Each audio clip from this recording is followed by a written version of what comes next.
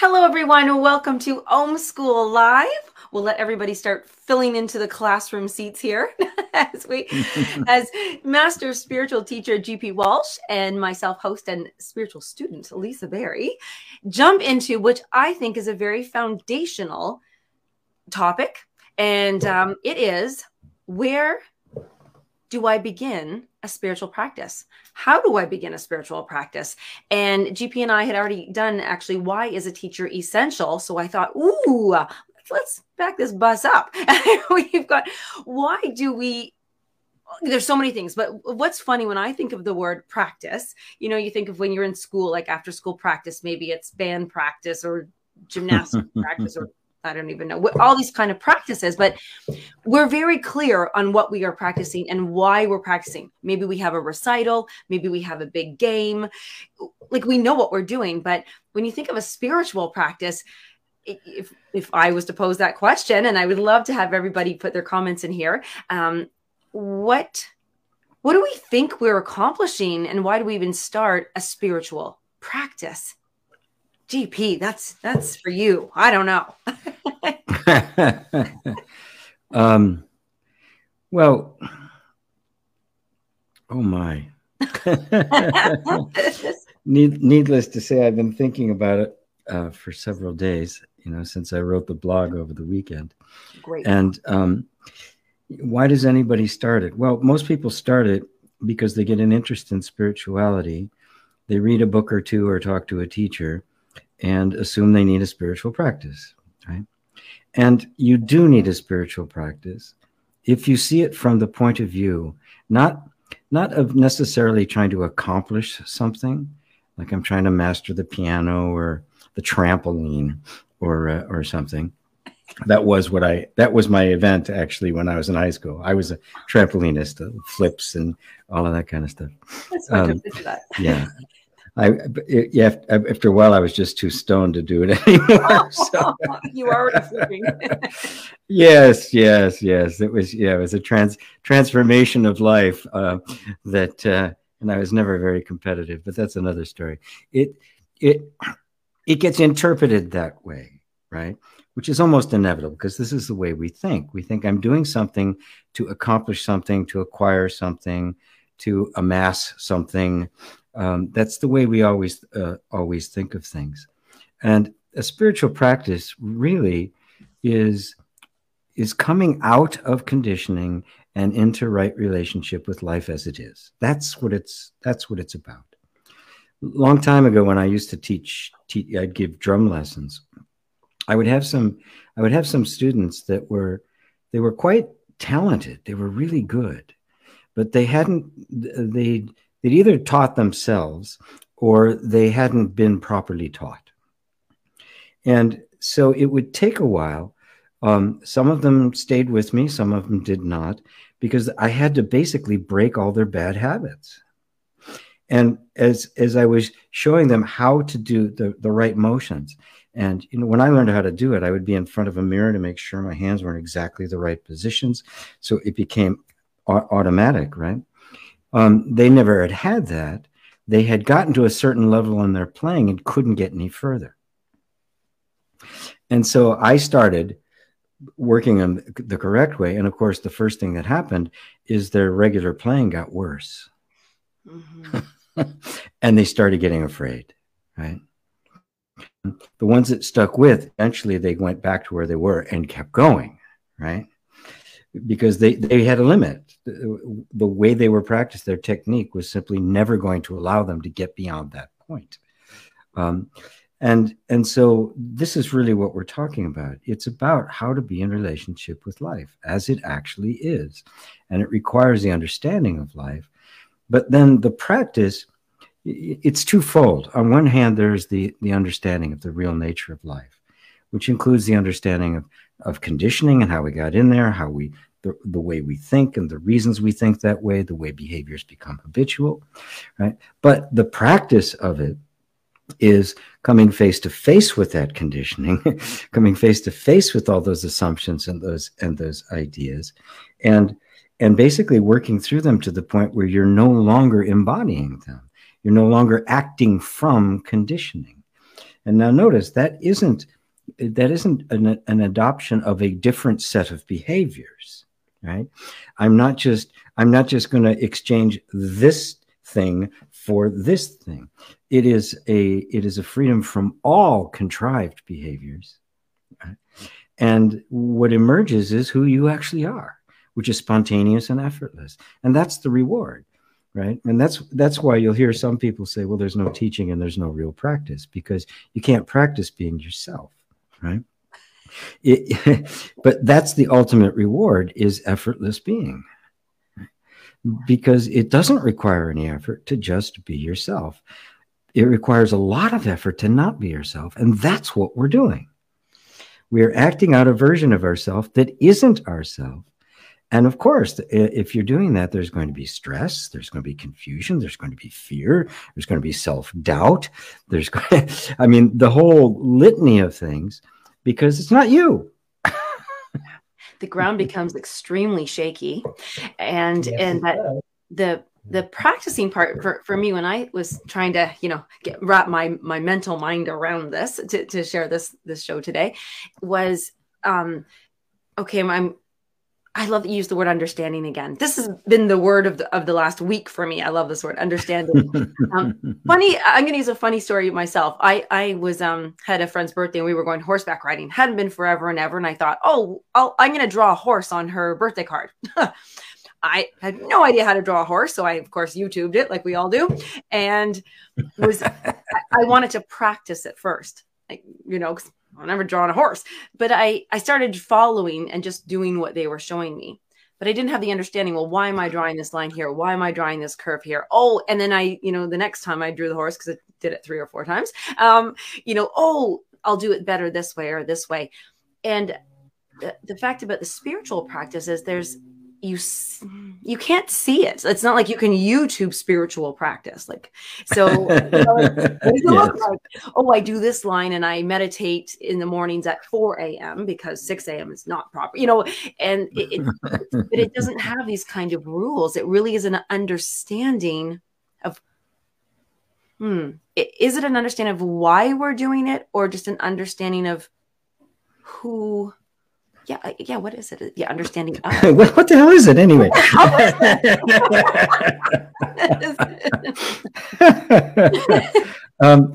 Well, if you do something without understanding, it's just blind faith, or worse, superstition, right? Ooh. Because it's basically you're doing it without knowing why. And if you don't know why, it's obviously it's really easy to get off track, right? Yes. And there are a lot of teachers that'll give you the wrong reason why, just like the students I had who were badly taught, as I was the first time. I mean, when I decided I wanted to learn correctly, I went to the most strict rudimental drummer in the country, who happened to live in the town near me, and I just did the whole thing. To be exactly precise, and it was grueling. And it happened to me. My playing got bad, and then it started to get good. So not every teacher knows what they're doing, and so picking the practice and picking the teacher are very interrelated. But yes, it is. It's totally internal, right? It's not like, when I was packing flips and stuff, they had wires and stuff for me to practice until I could do it without it, and that sort of thing. And there'd be somebody there, you're taking a yoga class, the teacher will come over and move your arm or something like that. The meditation teacher can't walk inside your head and go, no, ignore that. And so there's a relationship there. There's a dialogue that's going on, right? And the teacher has to find all the words they possibly can to point you through that place. You make stories and metaphors and examples and anything, so that a connection can take place. Because if there is an understanding, and one of the most primary understandings is, I'm not my conditioning. That primary understanding, without that, somebody sitting down is simply going to want to have better thoughts. But with that understanding, you can withdraw from thinking completely to recognize that it's a process of conditioning and it's not me, so I can observe it.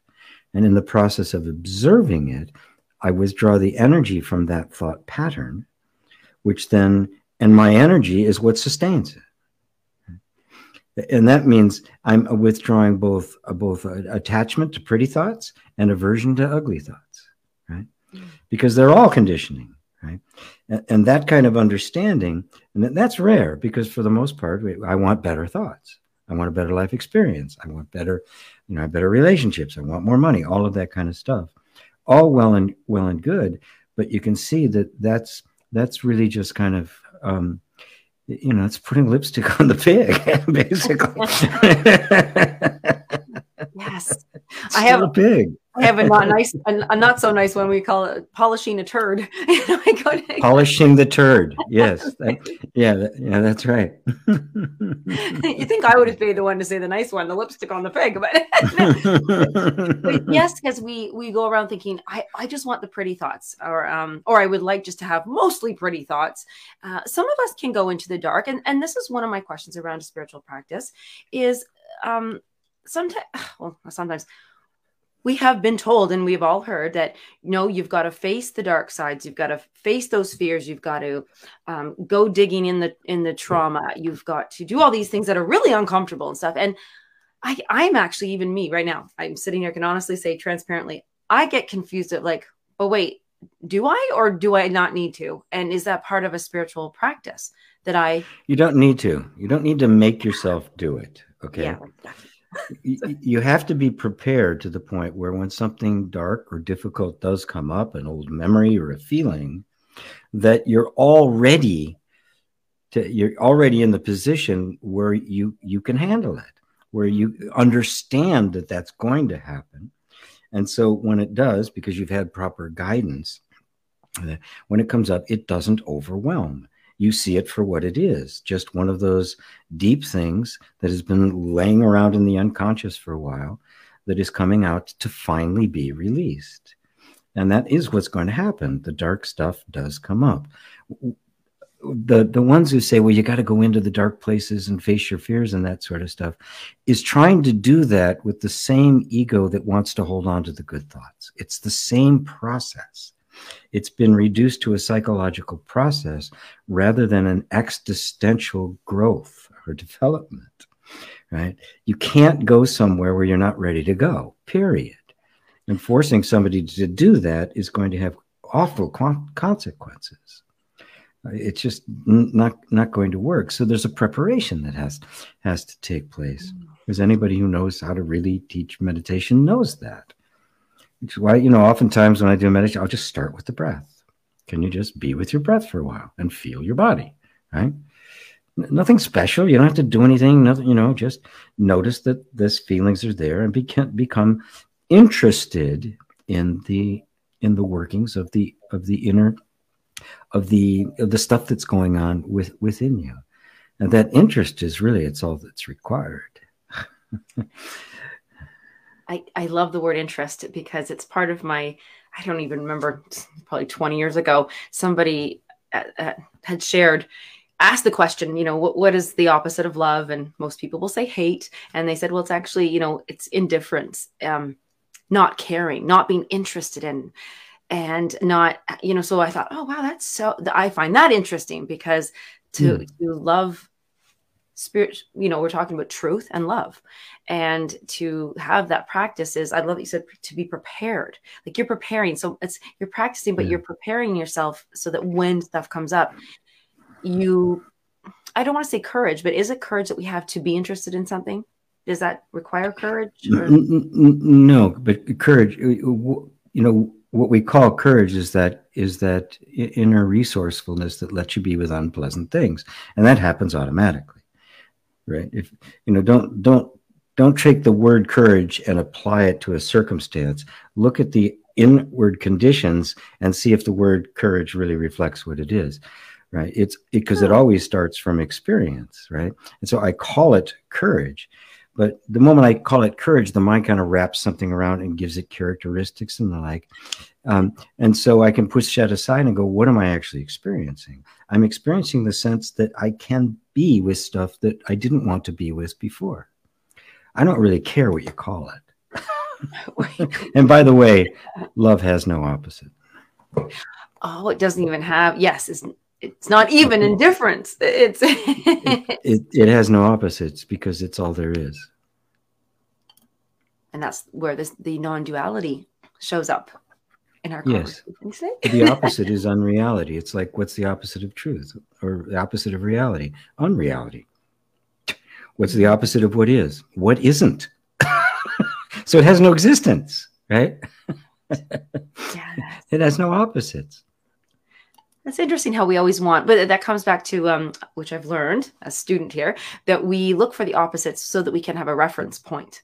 So we can say, well, yesterday I didn't have a spiritual practice and today I do. And it looks like this. And if I start here, then I'm starting. And sometimes when we hear ourselves even say, or somebody else saying, well, I haven't been really doing my spiritual practice. You know, I've put it off to the side or the back burner, or I need to change it up. Is this because we have that picture of a model of what a spiritual practice is looking like, and we're judging ourselves like, you didn't do this? Right. And if that's the case, it means it's no longer about interest. It's become a requirement, a responsibility, a discipline. Right. And you just can't hold attention on something you're not interested in. You just can't do it. Right. You can try, you could show up and wear all the clothes and sit and chant Om, but there'll be nothing to it. You'll get nothing out of it because your heart's elsewhere. Right. The real thing, the real practice then would be to look at that energy that wants attention to be elsewhere and see, well, what are you about? And become curious about that. Because that's the actual experience you're having. Right? And a genuine practice would simply look at that and go, okay, what's going on here? Not comparing it, saying, well, I should be wanting this, but I'm being pulled towards this. What's the attraction? Now, this is where self-knowledge starts. You really begin to understand yourself and the mechanism, the workings of things. If you just make yourself do some kind of a discipline, you're not actually engaged in the inquiry part of it. You're simply trying to adopt a new behavior and hope for the benefits of it. Yes. Yes. It's not like I probably really love doing squats, but I know that the benefit of them, if I can just, do my wall squat for 2 minutes, right. that I'll be able to time. No, that's exactly the case because we, to do exercise, I love doing exercise. Yes. There are movements. I actually, but not everything, Right. God, I'd rather be shot dead than do deadlifts. Right, exactly. They're just saying, "Oh, please, I don't want to do those." But it's a very different thing when I realize, okay, this has to be done in order to get to what I'm really after. That's a very healthy kind of discipline. But when I'm just doing it because I think I have to, right, and I've completely lost track of where I'm going, right. Mm-hmm. Then you're just going through the motions. And in fact, you will not get any benefit from it. Yes.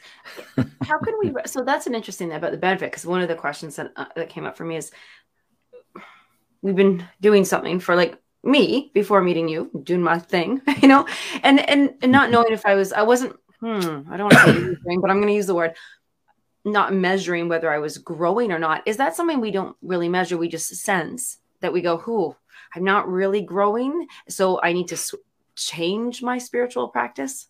Are we back to that wrong reason again? Well, again, it's the kind of thing we want to explore, and initially, when bringing people into a kind of practice is because you really want to understand understand yourself, right? So I'm in this relationship, or I'm in this job, or I've got this practice, and something doesn't feel right? Now the mind will want to just kind of jump to the next thing, right? The next course, the next teacher, the next practice, right? And jump on it because it's not actually doing an introspection. It's basically trying to paint the walls, right? It's just trying to like plaster with mashed potatoes.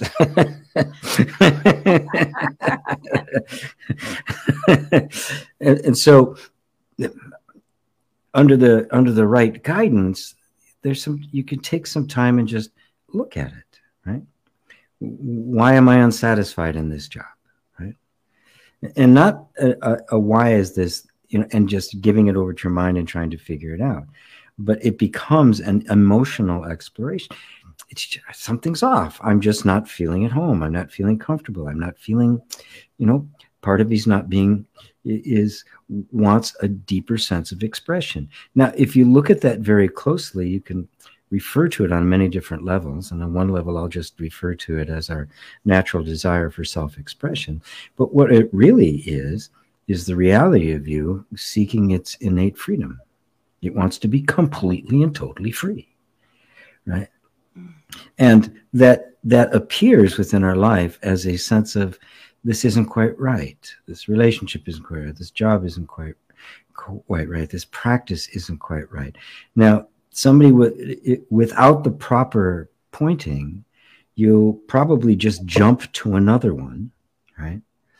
And it will run out of steam over time. With the right pointing, that moment becomes the object of your inquiry. That becomes the meditation. Because that's what's come up here now. Right? And so just saying, oh, okay, off somewhere else, right? You've basically just denied yourself the opportunity that you've just been given to know your true freedom, because you believe that it's going to come from someplace else, a different job or person or experience or a place or anything of the like. It doesn't mean that it isn't time for another job or another relationship. It does not mean that at all, right? It just doesn't assume that's what's really up. And if you really grasp, again, through understanding, that what we're looking for is the ultimate freedom, the freedom from all limitations, including limitations of even having a body, freedom from birth and death, freedom from any kind of limitation whatsoever, then you realize that is the central theme from which all of our desires for freedom have emerged. And they eventually converge there. When they converge there, you're in the final stages of practice. Wait, final stages? Yeah. When the focus is totally on the infinite freedom of your true being, beyond that is the infinite freedom of your true being, and there's no practice. I get this. Okay. So in one day, at a session, let's call it, for a practice, we inquire of a feeling that's come up. And if we sense that has reconciled that inquiry there, is that the end of that practice for that feeling, or? Well, the practice would be simply being present with whatever comes up without judgment, without preferring one thing over another. Nobody can say when stuff is going to stop coming up, right? But at some point it does. At some point you hit the bottom, right? Because it isn't infinite, right?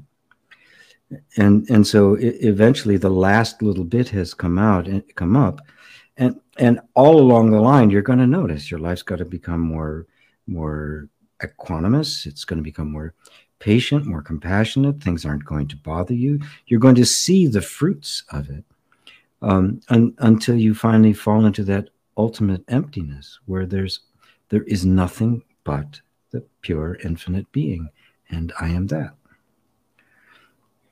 And no one can say at what point that's going to happen, but this is the path to walk that eventually leads there.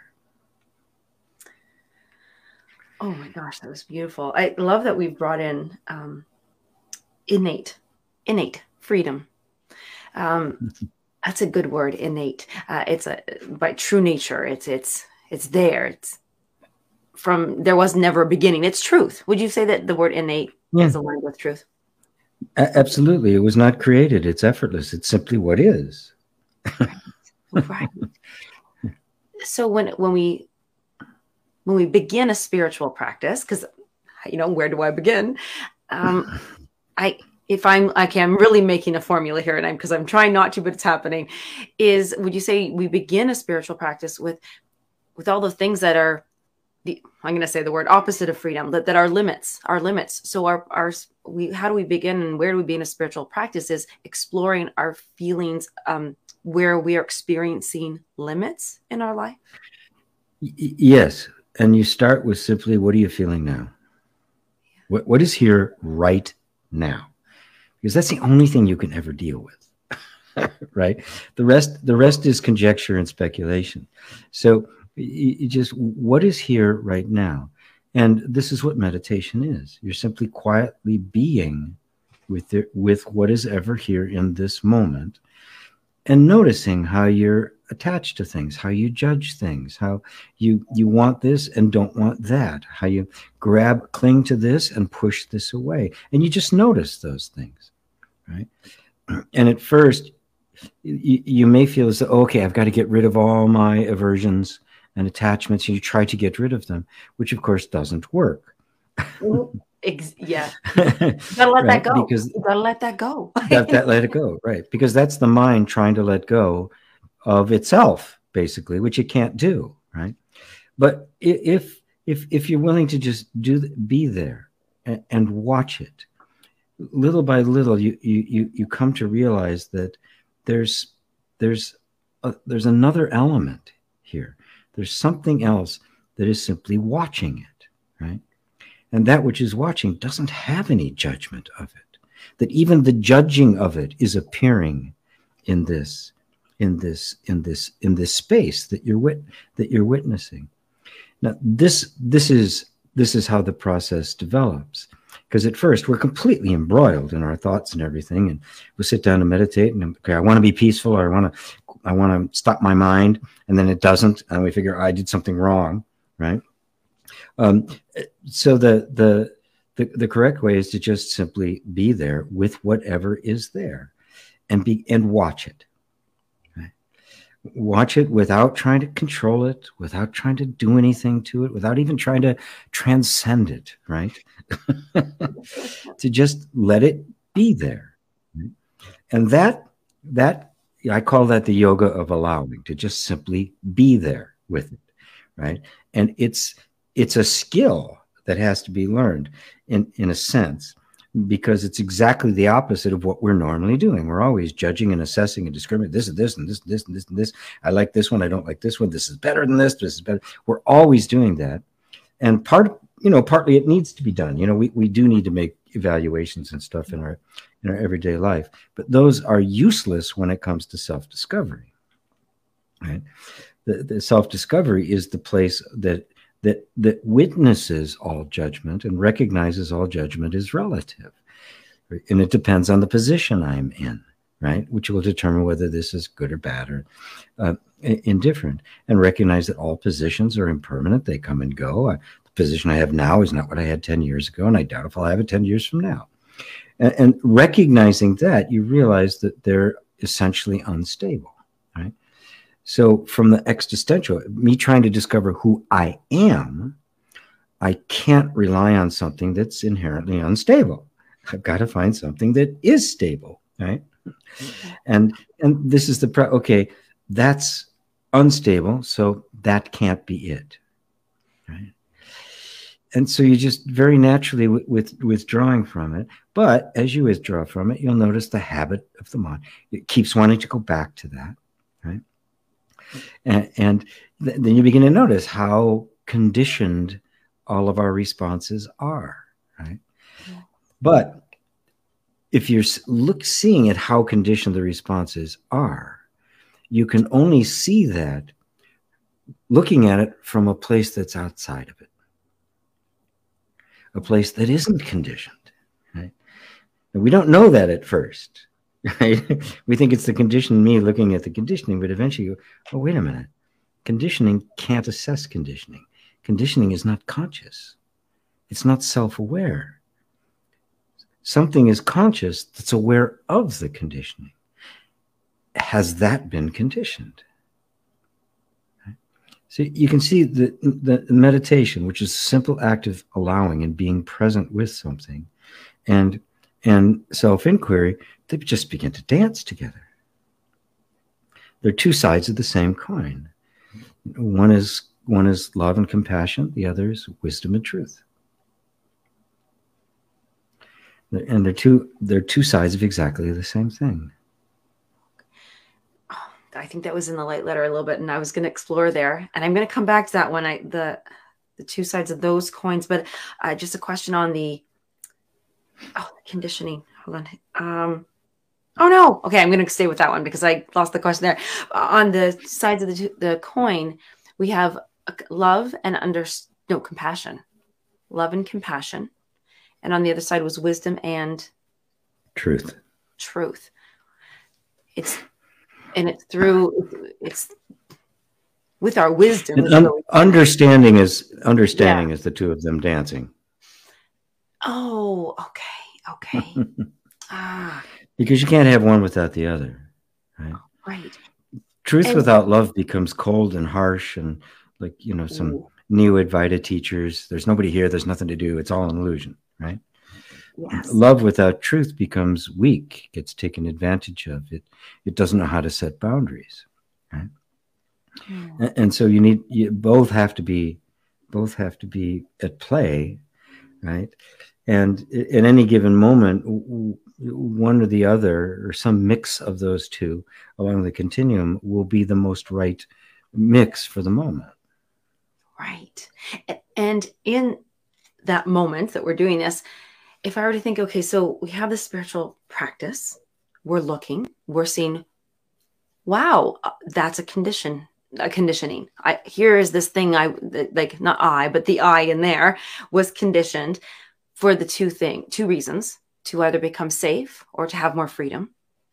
Mm-hmm. And so the awareness of the conditioning, if that's our practice, if we're exploring and saying, there's a conditioning, as the practice evolves, as we retrieve our wisdom, that's when we experience more of the freedom and safety, or it doesn't even, there's no requirement for it because now it's just truth.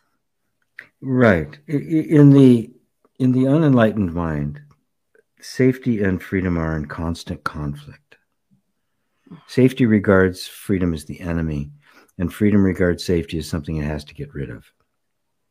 And you hear people that all the time when somebody wants more freedom in their life and they start visualizing or something like that. And there's this huge resistance to it, right? And then that resistance becomes an enemy they have to try to get rid of, which of course never, ever works. It's like trying to get rid of your hair, stop your hair from growing. I mean, it's simply not going to work. But this is what happens. This is the schism that is created by conditioning due to experience. And because simply the nature of the human body, it's always going to put safety above everything else. It's always going to be assessing whether or not it's safe to do whatever it is that it's going to do. And when we get stuck in that position, as pretty much all of us do, right? Every act at trying to improve one's life becomes dangerous, becomes interpreted as dangerous. Right. Now, this is what happens because we've simply been conditioned culturally on the safety side. This is the basic first chakra. This is the Hebrew God of laws, and the Abrahamic God of laws, and Christian law of gods too. This is the Abrahamic rule. It's laws, right? You follow these things. You have the right behavior, and then you're going to get either rewarded or punished. Right? I mean, this is very much a first chakra God, right? He's the lawmaker and the enforcer, right? Right. So it's all about that. Freedom means nothing, right? Absolutely nothing. Well, you mature a bit, you want more freedom. A lot of time the freedom will look like sin to the to that cultural point of view. And there'll be this inner conflict between it. You even can be banished or shunned from the tribe and that sort of thing. But now, as we have matured and we've come to recognize it, we live in a time of unparalleled of freedom, physical freedom, and the like, of the things that we can, the things we have available to us, the opportunities we have. But that very primitive sense that all of this is dangerous, plus all the old moral overhead that's still quite with us, it's just doing this constantly. And we think the way to do it is just, grab for the freedom, visualize freedom, and get rid of resistance as much as you can. It never, ever works. We have to understand both sides of the equation, understanding both sides of the equation, and taking the third position, which I call the peacemaker, which does not take sides, right? If I'm not taking sides, both sides begin to have equal weight. Whatever side I take, the other side's going to become the enemy. Right? If I don't take a side, there's no enemies. At that point, there's this space that can begin to open, in which it can begin to dance. Freedom can be attained safely. Right? That is the freedom that we know of in terms of the human experience. There's a deeper freedom that is beyond that. And that freedom is pointed at by the peacemaker that actually steps out of both. Because that one's free, because it has no position. Right? It has no judgment. You guys work it out. Whatever you decide's fine with me. Right? That's freedom. Right? Yes. Yes. And so the peacemaker is really an embodiment of that ultimate awareness that is free, the ultimate unlimited freedom.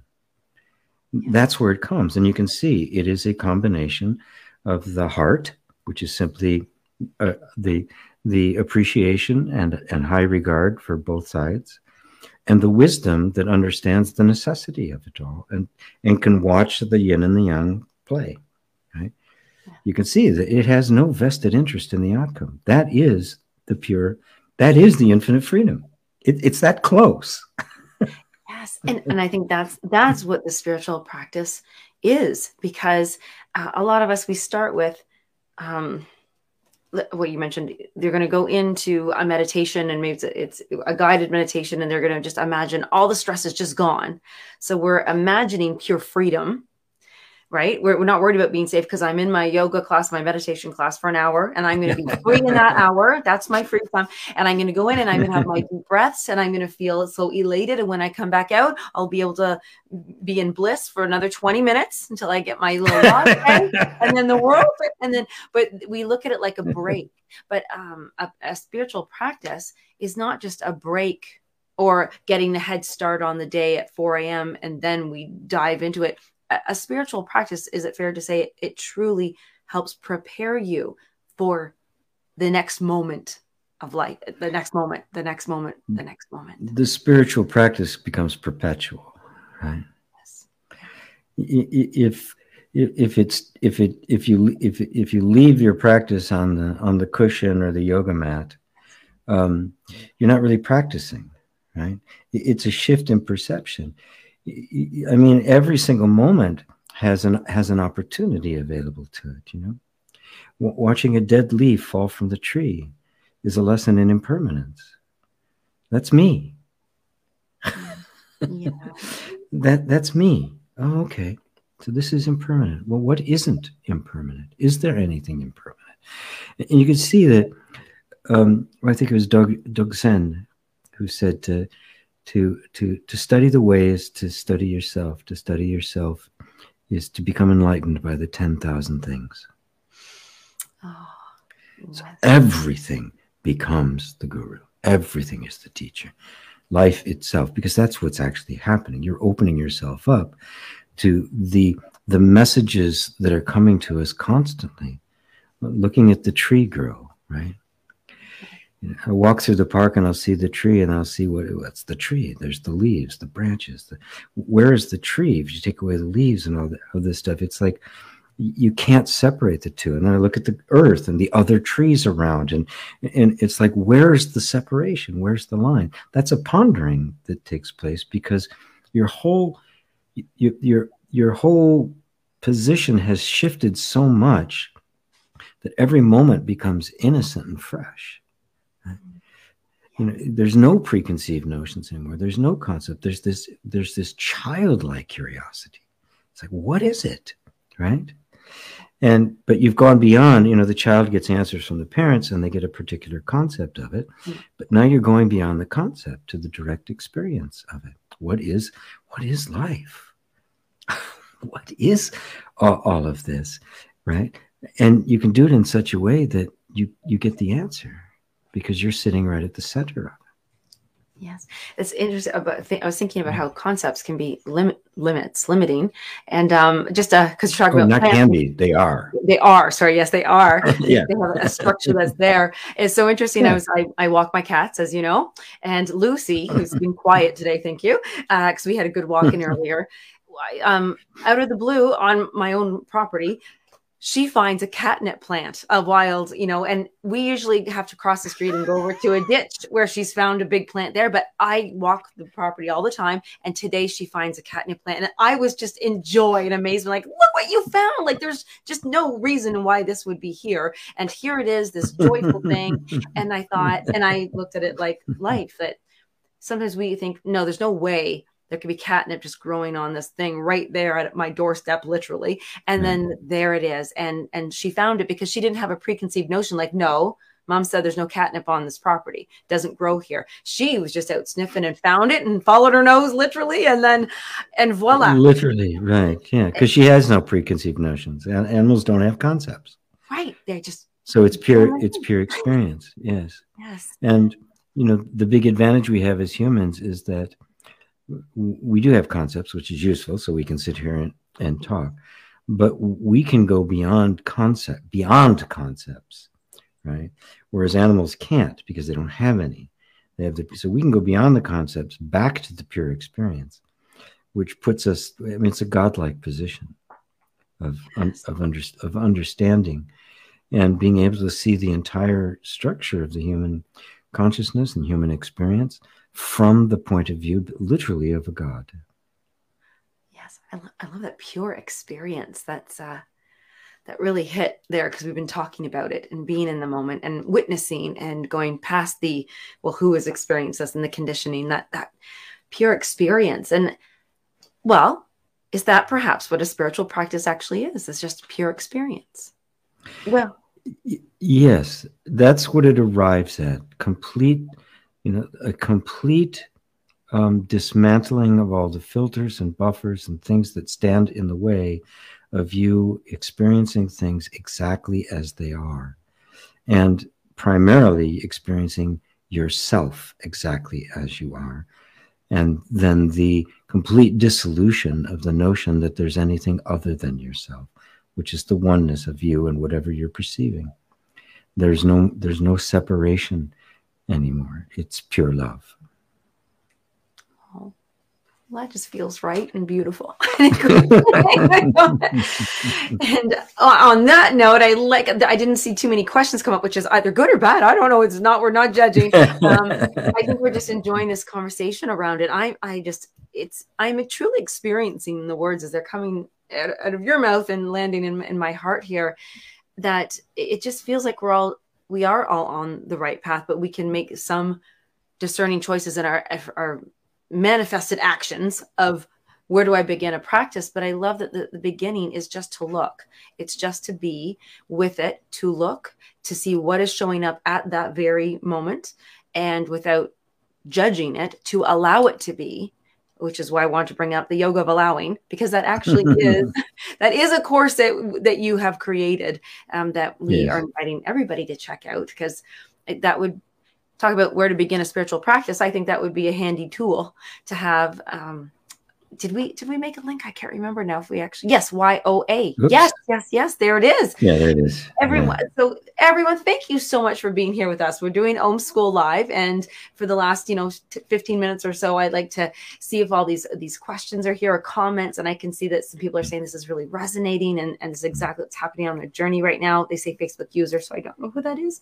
And Lisa's a big thank you, and we have Susanna who's joined with us, and David and Elaine, and Ava and Crispin, all these wonderful play-in people. Was that Lemon? No, Mon. There we go. I almost can't see that. Sophia, that's a new name. I don't recognize that one. Jerry's. And Yoga of Allowing is a course. Forgive me because I don't remember how many hours or anything it is, but it is it is lots of GP Walsh teaching, pointing. You're definitely pointing and guiding people so that you can begin your spiritual practice on a very conscious level, knowing that you're doing this and setting your time frame, whichever, there's certain videos you can sit and watch. But I like the Yoga of Allowing, and just even the name of it, the posturing of the union of, and holding in, giving way to allowing, as opposed to resisting and fighting and squishing down and judging and being critical of all these things. It's just really. Right. It's not critical of anything. I mean, there's not even any judgment. Most of the time we sit down to meditate. There's a goal we have in mind. We're trying to get something out of it, including even the goal for enlightenment. Right? Allowing says, well, okay, yeah. So that motivation is there. So what? Right? There's no judgment in it whatsoever. It is a pure presence with whatever is there. And when you realize that, oh, I've been really trying to get something here. And if I'm trying to get something, I'm not really present in this moment. This moment has become a stepping stone to something else. So I'm not really here. Okay, I can see that now. And you'll feel the energy that really wants to hold on to some kind of an objective. You go, well, of course it does. I've been practicing that feeling for a very long time. Of course it's going to be here. And little by little, you just keep bringing attention back, and without struggling or fighting against any feelings. Because if you do, you create the conflict. The more you fight them, the stronger they get. I mean, that's just the way it works, right? And the act of fighting comes from the idea that something you're experiencing is invalid. Something needs to not be there, right? And I say, if it's there, it obviously needs to be there. And how do I know? Well, because it's there. So I just accept whatever's there as what is supposed to be there because it's here. And if I can do that, then I become curious about it. I become interested in it. I drop my argument with it. And if I drop the argument, that means I'm dropping conflict. And even if there's confusion and all sorts of things going on, if there's no conflict, there's no suffering because there's no resistance. Even your totally freaked out, confused mind becomes something that's a non-event. Right? Okay, right now I've got a really confused mind. Right?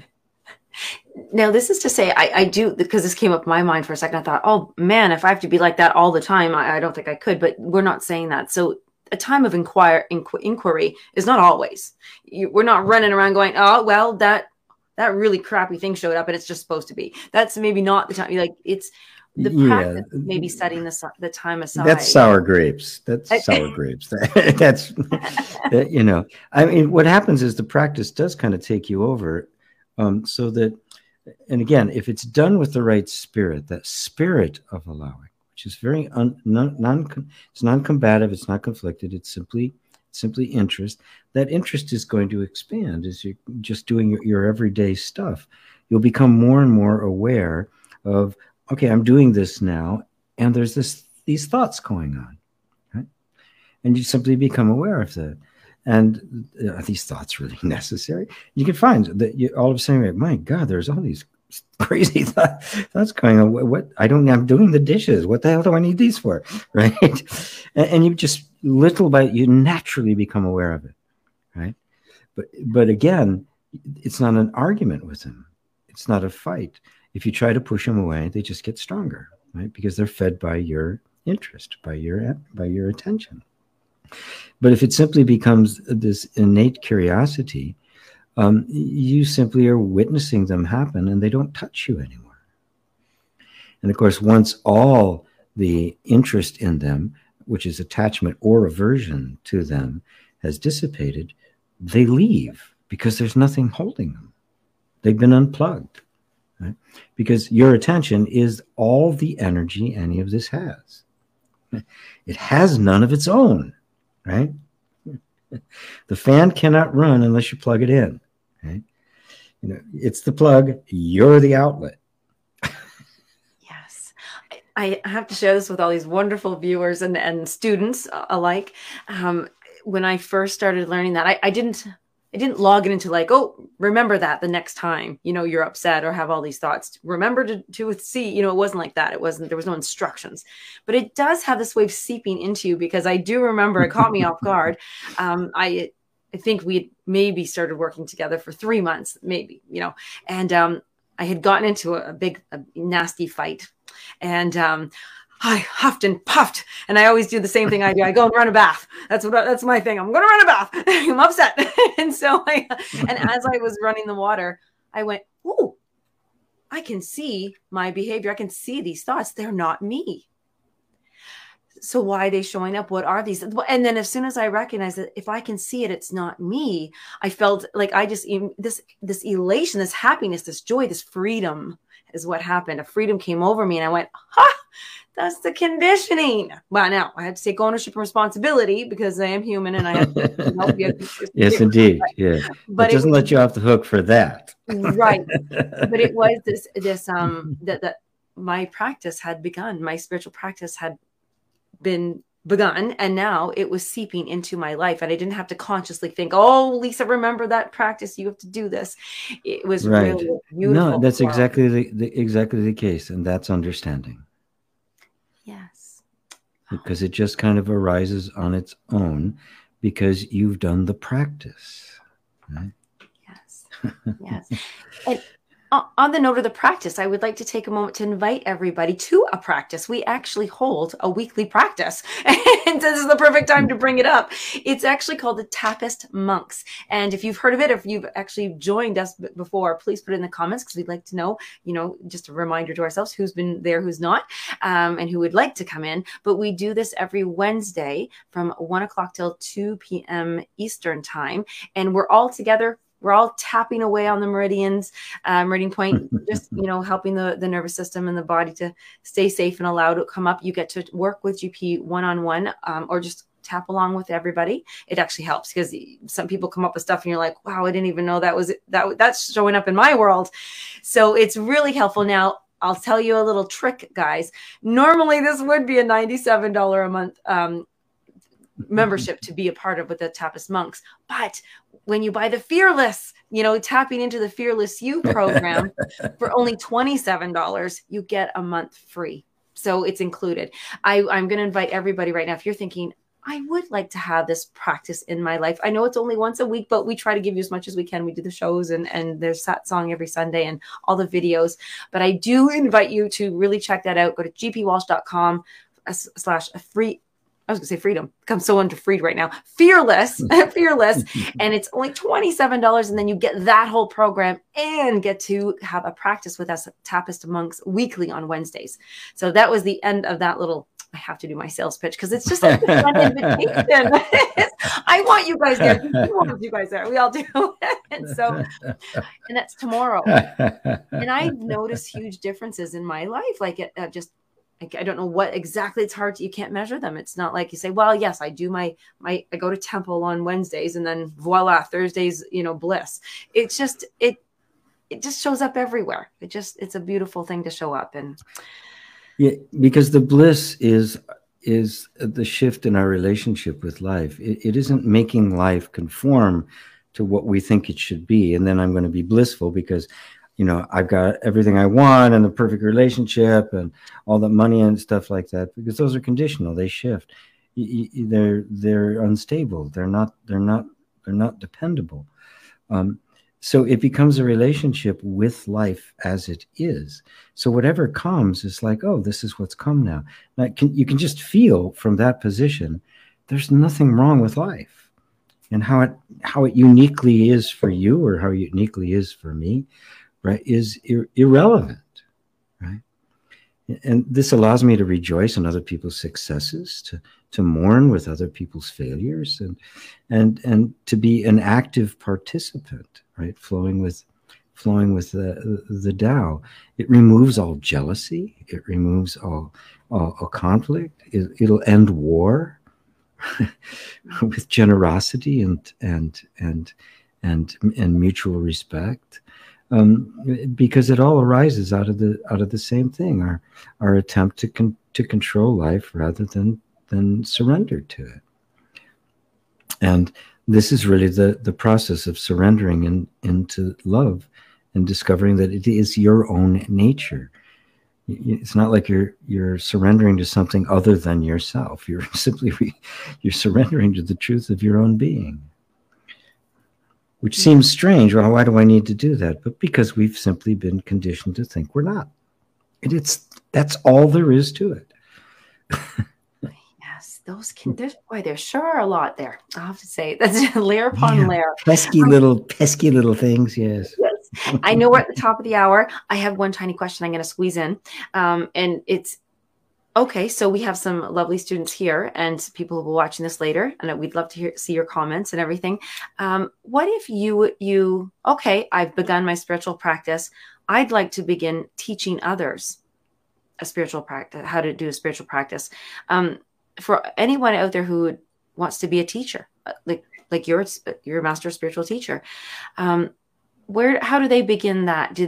Is that they just continue doing theirs, and is it really true that they're saying the student will show up and the teacher will show up, and the teacher and you just shows up and the student then therefore shows up? How do they begin teaching? Yes, it's like, yes. The number one motivation simply has to be your own freedom.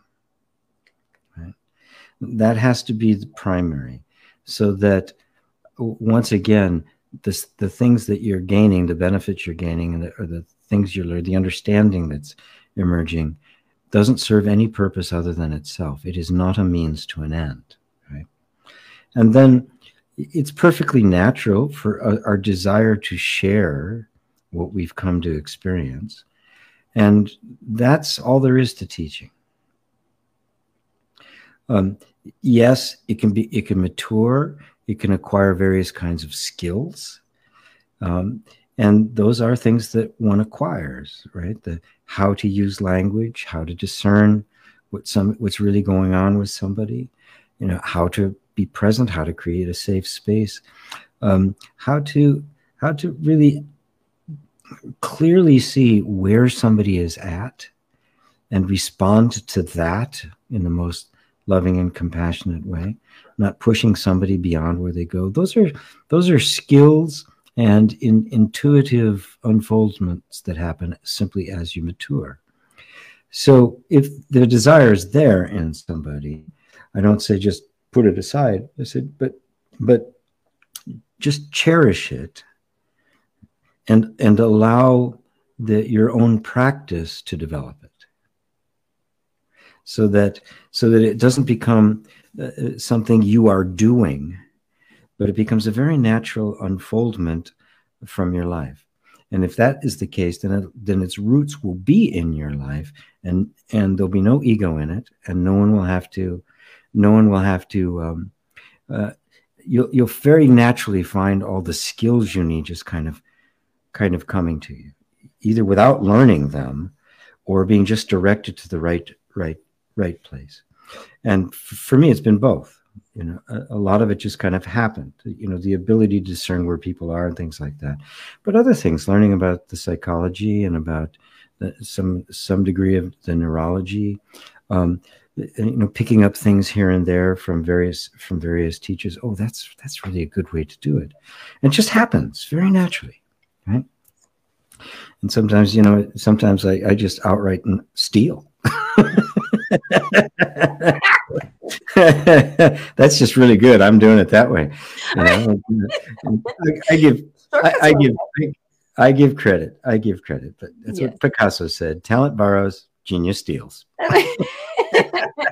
We always say who says the quote. Yes. No, give me credit. That's right. I give credit where credit is due. Yes. Oh, Yes, that was indeed. a beautiful So answer. that this is it's a very natural desire, but just keep it at the level of wanting to share what you have gained, because there's nothing you can share that other than what you have gained. Right? You can't. It's not theoretical knowledge that this isn't academia, and you're going to teach a lecture, right? Because people can sense that. They can sense that it's intellectual, but they can also sense when it's really coming from the heart, where it's somebody who's lived it, and is giving expression to that. And then you find that it's not even your motivation to help people. It's not even personal. It happens. This is what happens because everybody's destiny is to know themselves as that infinite love, and so it is that destiny in the individual that fulfills themselves when bringing themselves to you, and that's the role you play. There's nobody personal here, right? It is only love meeting you where you are. And yeah, it's using this body and moving these hands and grew this hair, right? Yes. and turned it white, right? Yes, it is using that, right? It's not emanating from this body, right? And any more than the song is coming out is originating in the radio. Right? Yes. Beautiful. I love that. That's so wow. I'm curious as to some comments on that. That just feels so good, and maybe something I'm recognizing right now in my own world where that just something that I've gained already and it's inside me just pours out of me, and I don't have to make business cards for it. It's what's going to come out. And so that feels nice. And I love that the message there for me is just, yes, we just continue our own spiritual practice. That's always where it comes from. That's always where it comes from. That never stops. Well, it does. It stops at Buddhahood. Yes. Well, thank you, GP. This has been so enjoyable. I love this one. And thank you, everybody. And Jennifer, not to worry, it's replayable. You can join in. And David and Lane, thank you so much. I think and Suzanne as well. Thank you, everybody. We will see some of you tomorrow. Hopefully, every one of you tomorrow at Tapas Monks. However, we'll catch you the next week on Om School Live. Thank you, everyone. Bye-bye. Bye-bye.